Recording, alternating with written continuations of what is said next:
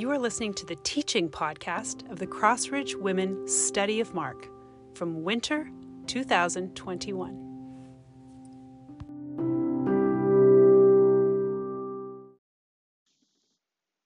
Welcome, friends. We are back with Study 4 in the Gospel of Mark, and what a full 2 weeks of study this has been. So far in the book, we've seen evidence of compassion and authority and power over evil, nature, sickness, and death. And now in chapters 6 and 7, Mark tells us the most jaw-dropping thing yet. In spite of all the wonder, miracles, power, etc., people will still reject this king. And not only that, they will also reject his servants. I think rejection is the theme that unites these chapters, and we're going to jump into them now. We won't be able to cover it all, but let's walk through the stories Mark records here and take a closer look at this theme in light of his purpose in writing. So starting in chapter 6, we see that Jesus comes to his hometown and he starts to teach in the synagogue. While the Gospels tell us that Jesus' home base during his ministry years was Capernaum, here we can assume he was in Nazareth, the place he grew up, where his family lived. So he's teaching in this synagogue where he likely went as a boy, and the people are reacting like many others already have who hear Jesus teach. They are astonished. But instead of drawing close and in faith asking, what does this all mean? They ask some other questions. Where did this man get these things? And what is this wisdom that has been given to him? How are these miracles performed by his hands? You see, they know him, or so they think. He grew up there. He's just that little kid that ran around the synagogue after morning prayers wrestling with his siblings, right? They don't have eyes to see beyond the physical reality that has become so familiar to them. And rather than be amazed at his authority and wisdom and power, they are offended by it. And it's Jesus who's amazed at their unbelief. They don't have faith to lean in or draw close or ask the question, who is this man? Who is Jesus? Because they think they already know. The sad reality is that while Jesus still goes around healing a few sick people, Mark suggests that unbelief prevents the real miracle from taking place here. The miracle of faith that gives eyes to see and ears to hear the truth of who Jesus is and what he has come to do. But this rejection doesn't stop Jesus' mission from going forward. We see that he sends out the 12. He calls them to live a life of faith and to depend on him rather than anything else they might bring along or contribute to the mission. He's going to work through them to carry the same message forward he has been declaring from the beginning, that all people should repent. And the truth is, they will be rejected in the same way he has been. Rejected king, rejected servants. It's expected. But that doesn't stop the mission from going forward. This little story is part of an interleave or a sandwich that Mark creates here. You probably observed that the apostles end up coming back to Jesus after a time in verse 30 and reporting to him all they had done and taught. So we can see this and know that this story of the disciples' mission should help us to interpret the events that Mark puts in the middle of the sandwich, and that's the story of King Herod and the death of John the Baptist.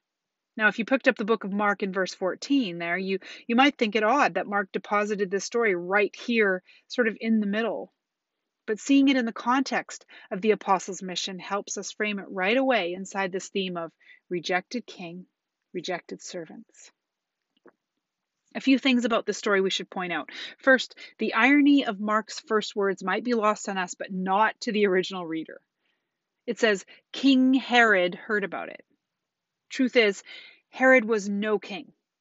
His official title was Tetrarch. He reported to the Roman emperor and was little more than a figurehead put in place to keep the peace between the Jews and the Roman government that actually ruled over them. So Mark shows us this human king in contrast to the Messiah, the true king that has come to the people of Israel. Herod doesn't actually have true authority, although he pretends to. He is weak and he makes decisions based on a fear of man, in particular his wife.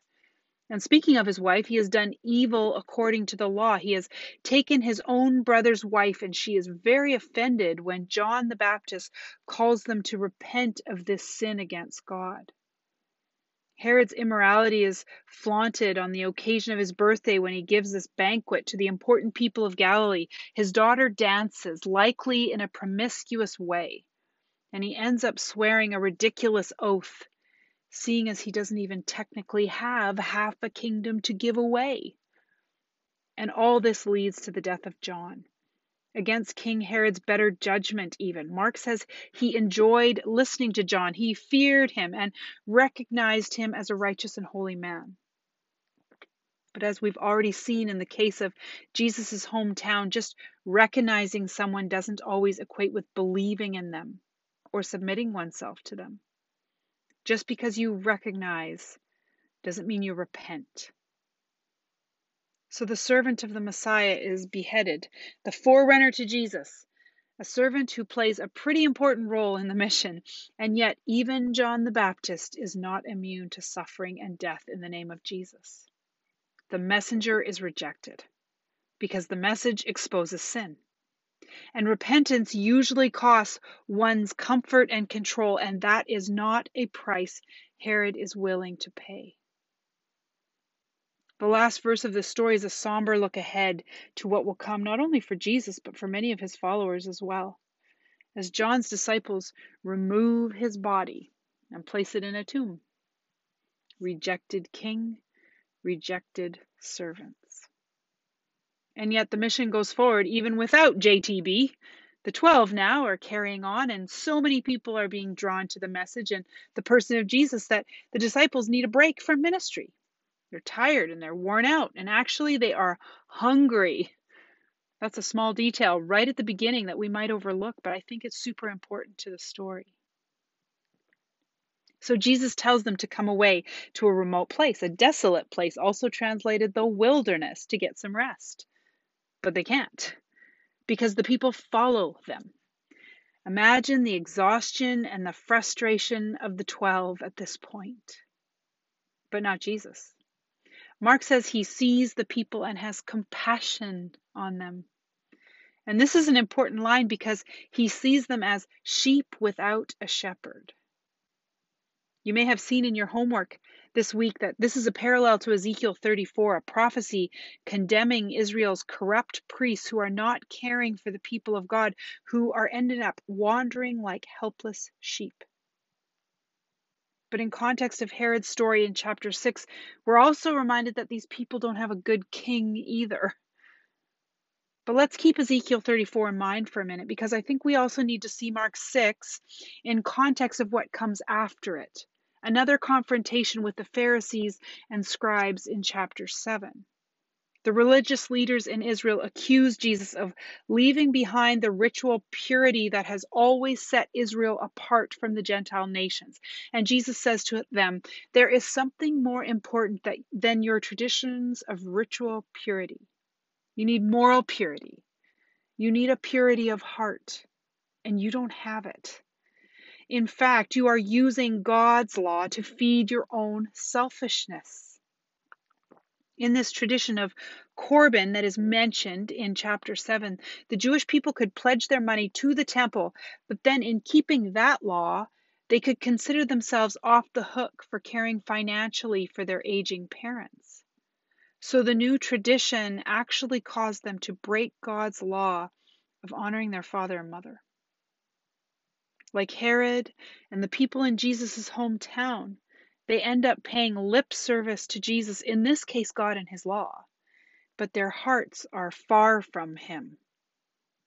Again, they don't have eyes to see the spiritual truth behind the physical reality. It's not their dirty hands that are the biggest problem. It is their hearts full of evil and foolishness, Jesus says. Their unclean hearts have rendered them completely defiled. This is the problem for them, and it's the problem for us too. We have those same hearts, prone to caring more about the external appearance of holiness than the inner purity of heart. And it's not just the big stuff like murder or theft, sexual immorality, but it's greed too. Jesus says it's self-indulgence. What does that look like for us, huh? Little Netflix binge, or some mindless Instagram, scrolling? What about envy and pride? Do you struggle there? Yeah, that's a problem for us, isn't it? We are all like sheep, gone astray, turned to our own way, as the prophet Isaiah puts it. We need a shepherd. We need someone to deal with our biggest problem, our sinful, straying hearts. So flip back to chapter 6, verse 34. What's the first thing Jesus in his compassion does for these sheep in need of a shepherd? He begins to teach them. It's interesting because we think the story is all about food, but perhaps this is another really important detail. Jesus sees their need and he teaches them. Verse 35 says, "And when it grew late, his disciples came to him and said, 'This is a desolate place, and the hour is now late. Send them away to go into the surrounding countryside and villages and buy themselves something to eat.' But he answered them, 'You give them something to eat.' And they said to him, 'Shall we go and buy 200 denarii worth of bread and give them something to eat?'" Okay, by all this repetition, we get that the people need something to eat. And I guess that the disciples probably still need to eat too, don't they? In fact, even now as I'm teaching this, I'm seeing that the people need to be taught by Jesus. It's the disciples that started out hungry. But there's no time for that, is there? Because Jesus has a mission for them. He says, "You give them something to eat." Jesus has brought them out to this remote desert wilderness place. They are here because he told them to come. And like it always has been through the whole book of Mark, the desert or wilderness or desolate place is the place of testing, of prayer and repentance. So Jesus has a test for them, a mission. And it makes sense now why earlier Jesus told the 12 to take only a staff with them. This symbol of a shepherd's care over a flock. That is the mission he has always been calling them to feed and care for his sheep. The imagery is all here. We've already been pointed back to the prophecy of Ezekiel, but the original reader would also hear the voice of Moses here in Numbers 27:17. When Moses prays before his death that God would provide another leader so the people won't be like sheep without a shepherd. And we also see a parallel to the way Moses cared for the people of God in Exodus 18. And he organized them into groups of 50s and 100s so that their needs could be heard and cared for by judges. Jesus settles this flock down into similar groups here. Mark says, on the green grass. And he feeds them because the disciples can't. He gives them the mission and they don't see beyond the physical limitations. They couldn't possibly afford to feed this crowd. They don't have the resources. Yet they are with Jesus. One they've already seen has authority over wind and waves and death and sickness, sin. And again, their first reaction is not the posture of faith. If it was, I think they would have leaned in and said, "You want us to feed them? Okay, Jesus, we're in. Show us what to do." But they don't. And Jesus has compassion on them too, doesn't he?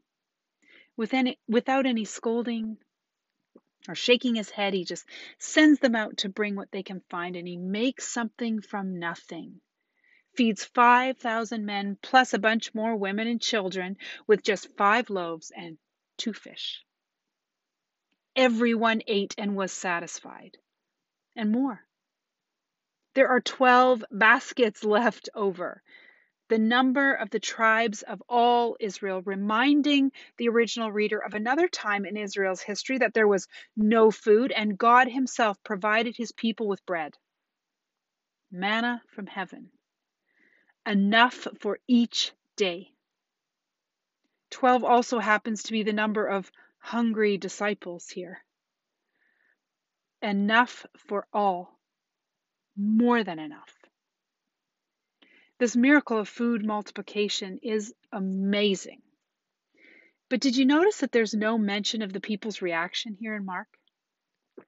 Every other time, people see Jesus' miracles and they're astonished or they're in awe or they fear, but not here. Scholars think it's because the people never even knew it had happened. The only people that did were the disciples. So this miracle was not actually for the people's benefit, although it did benefit their hungry stomachs. It was for the benefit of the disciples. There was something Jesus wanted them to learn here. It was a parable. And sadly, if we skip ahead in the story, Mark tells us that they didn't get it. The line in chapter 6, verse 52 that says the disciples had not understood about the loaves hints that the story it is found in, this second small scene of a boat on stormy seas, is not just meaningless repetition of something that had already happened, but part of this parable of the loaves. Remember last time the disciples were in the boat with Jesus and afraid? Their response was not one of faith, but of fear. They said, "Don't you care we're perishing?" Here we have just seen Jesus care for the sheep without a shepherd. He cares enough to supply their basic need of bread and food. The disciples have witnessed this compassion.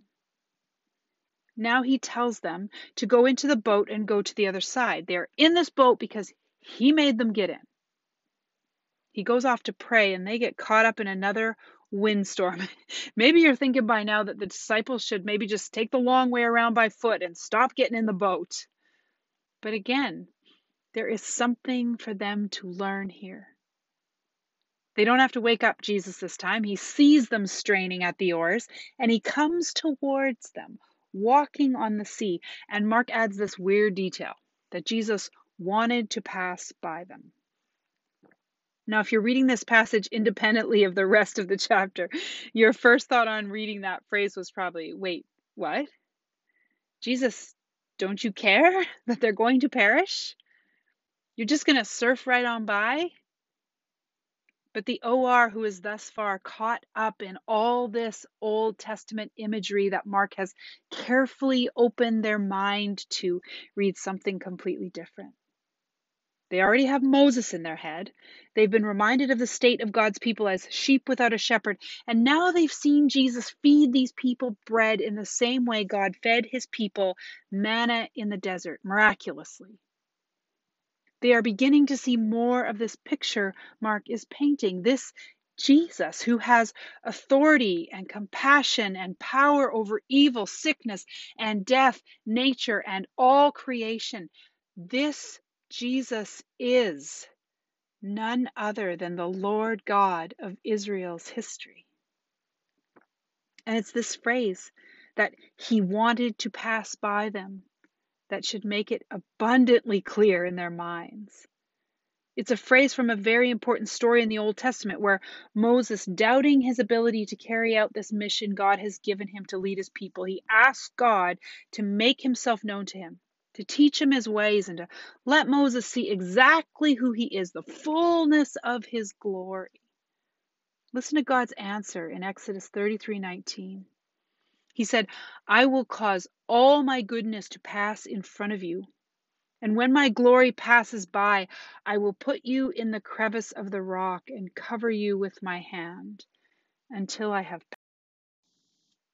The OR, who was probably reading the Septuagint, or the Old Testament, which has been translated into Greek, reads that Jesus intended to pass by the disciples, and it's exactly the same phrase as here in Exodus.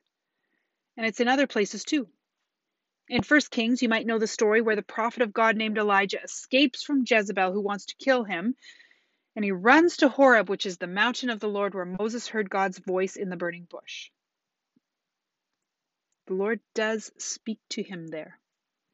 You probably remember there was a wind, an earthquake, a fire, and then a soft whisper. 1 Kings 19:11 says, "At that moment the Lord passed by." Last week in an email, I sent you some verses from the book of Job, chapter 9, verses 8 to 9, where he's talking about God as all-wise and all-powerful. It says, "He alone stretches out the heavens and treads on the waves of the sea. He does great and unsearchable things, wonders without number. If he passes by me, I wouldn't see him. Verse 11, if he goes right by, I wouldn't recognize him. Listen, Mark is saying that God intended to reveal himself to his disciples as he passed by the boat, but the disciples didn't recognize him. They are blinded by fear and they think he's a ghost. If you're not yet convinced of Mark's point, keep reading in verse 50. It says, immediately Jesus spoke with them and said, have courage, it is I. Don't be afraid. That little phrase, it is I, is very well known in the Bible.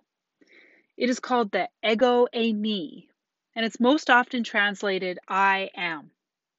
And yep, if you're tracking with me, those are the exact same words used when God gives his name to Moses at the burning bush. Yahweh, I am. Jesus is showing the disciples the full extent of who he is, or at least he wants to. The shepherd that has come to take care of the lost sheep of Israel, the one who sustained his people in the desert with divine abundance. He who passed by in the wind and gave his prophets just a glimpse of his magnificent glory. The I am, self-existent creator God. He has come to be with his people and turn their hearts back to him in repentance. And sadly, the disciples don't see it. Like Pharaoh, in spite of wonders and miraculous signs, their hearts are hardened. They are unable to see and hear with eyes and ears of faith, and therefore they end up following in the path of others in the story. Those in Jesus' hometown, King Herod, the Pharisees and the scribes. Here now are the king's own disciples rejecting him, honoring him with their lips, and yet their hearts are far from him. It's almost too much. At this point, the reader might be tempted to wonder how anyone can find the kingdom of God if even the king's own disciples reject him. If these people are in the boat with Jesus, seeing him heal and free and feed, and they still have no spiritual sight that can grow faith, what hope is there for me? And furthermore, if Jesus' kingdom is truly the key to human flourishing, why do so many of our friends and family reject it? And the most unsettling question, perhaps, if to follow Jesus means to walk his same path that includes rejection, pain, and suffering, why would anyone willingly sign up for this kingdom?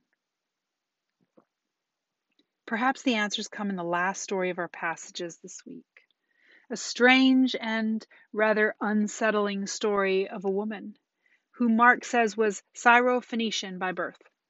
Whatever that means, right? I say it's unsettling because as a modern reader, it's a hard story to read without thinking Jesus somehow insults this woman.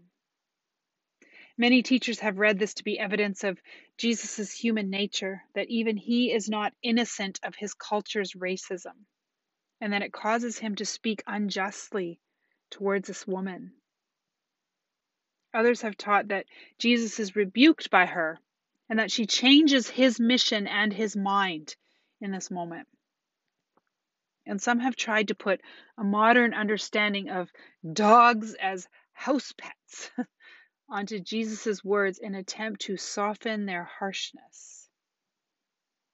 While I totally understand the impulse to make sense of this strange story, I think these interpretations lack the bigger picture of Mark's message in the surrounding passages, of Jesus as this rejected king, God himself, but taking his mission forward nonetheless. So let's take it slow and in context of everything we have already read. First, Jesus goes to this region of Tyre and Sidon. You can see on your map that it's primarily Gentile, and Mark says Jesus didn't want anyone to know about it. This could be more of the secrecy theme of the book, especially with Mark's statement that he could not be hidden. But it could also be that Jesus was going to this outlying region to rest and escape the crowds. A woman hears he's there and she comes to him and she assumes a very familiar posture, one we've already seen many times as Jewish people have responded to Jesus. She falls at his feet and begs.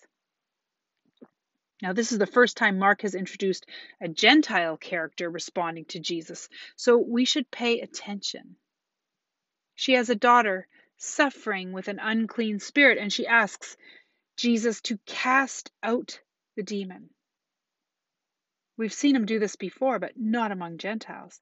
And in the instances before, Jesus interacted directly with the demon. This time, the woman is asking on behalf of her daughter. And here's where it gets difficult. Jesus says, "Let the children be fed first, for it is not right to take the children's bread and throw it to the dogs." Now, at first glance, it might sound like Jesus is, 1, calling her a dog, and 2, saying that he won't heal her daughter. But how does that line up with the compassion we have seen thus far from Jesus? It might help you to understand that this is a parable. Jesus is using the image to teach something important about his mission and why he came. We know from the New Testament writers that Jesus came first to the Jews. His mission was to the children of Israel. Only after his death and resurrection does this mission expand to the Gentiles and to the ends of the earth. And to be clear, the kingdom was always eventually to go to all nations. We know this right from the promise to Abraham in Genesis, that Israel held a special role in the story of God, but that through him and them, all people were to receive the blessing of God. But that's not how the Jewish people saw it. They considered the Gentiles as inferior. Calling them dogs was a common insult at the time.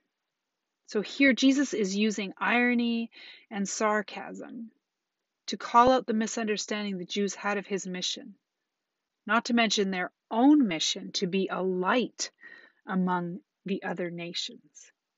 He's calling attention to their own flawed understanding of his plan. But the truly amazing part of this story is that this woman, this Gentile woman, actually seems to understand the parable. She's not offended. Her heart is not hardened by these comments. Instead, it says she answers him, "Yes, Lord." Yes, Lord.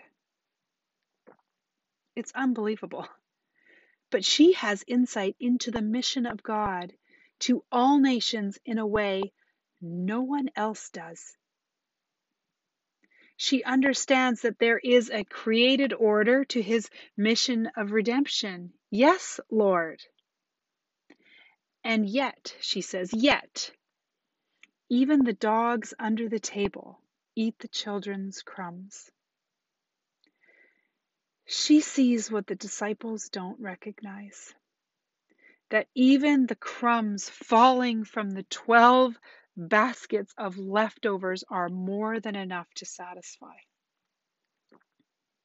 His grace and salvation and healing is enough for all because he is Creator God, the Messiah King. She recognizes him. This woman has incredible faith.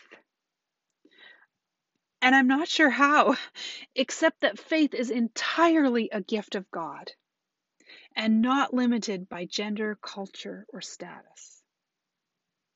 Jesus recognizes her faith and tells her to go and find her daughter healed. In fact, the sense of the original language here seems to say that the demon had already left her daughter when she first approaches Jesus.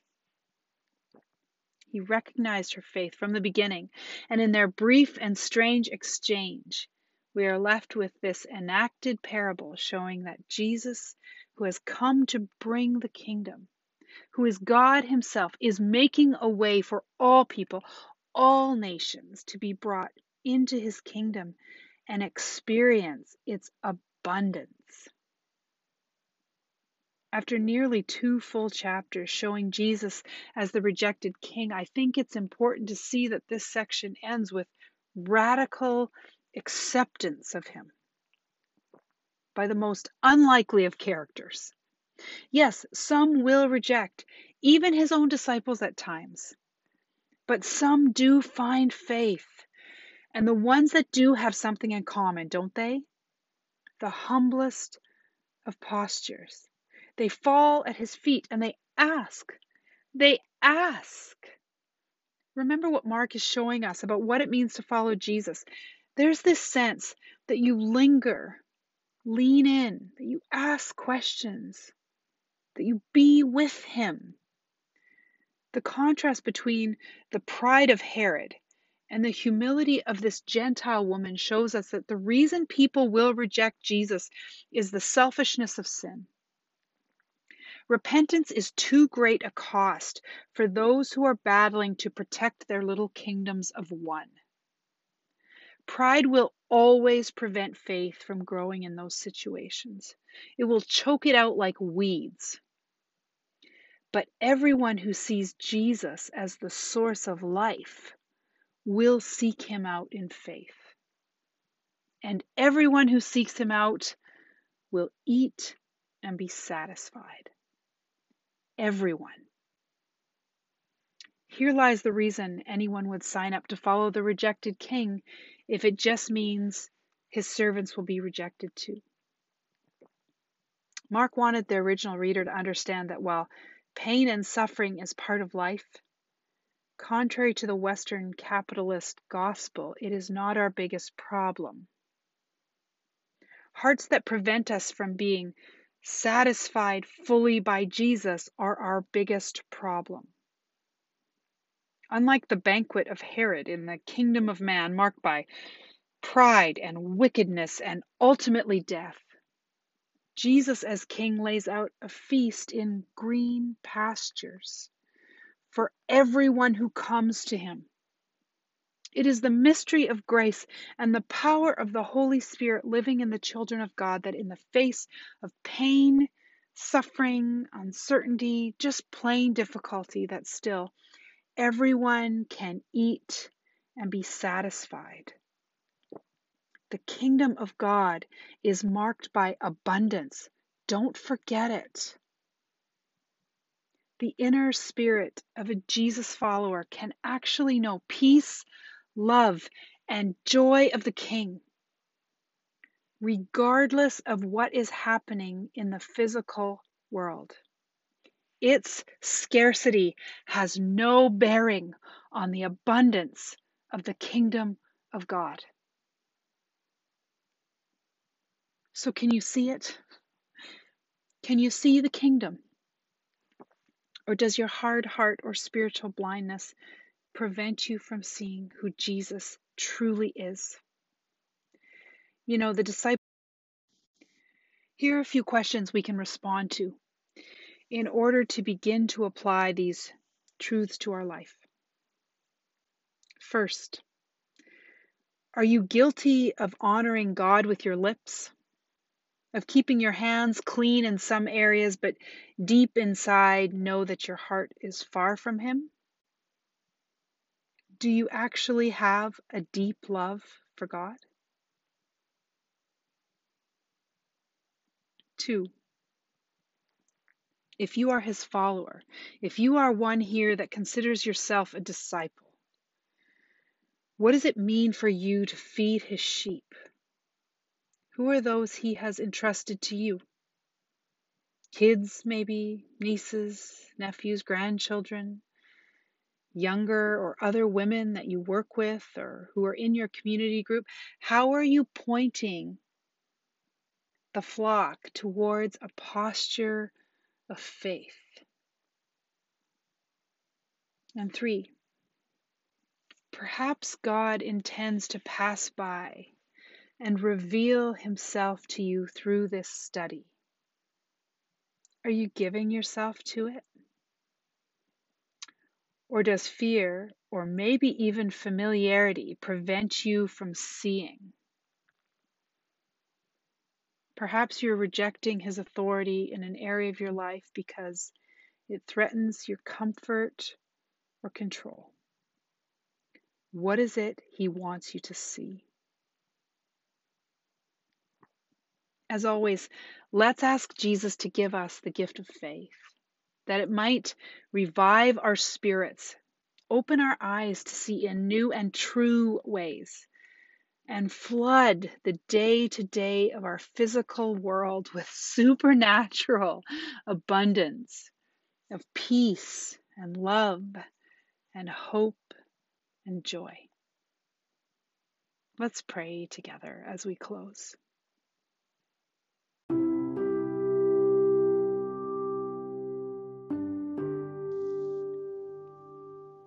Lord Jesus, we are witnesses of your abundance.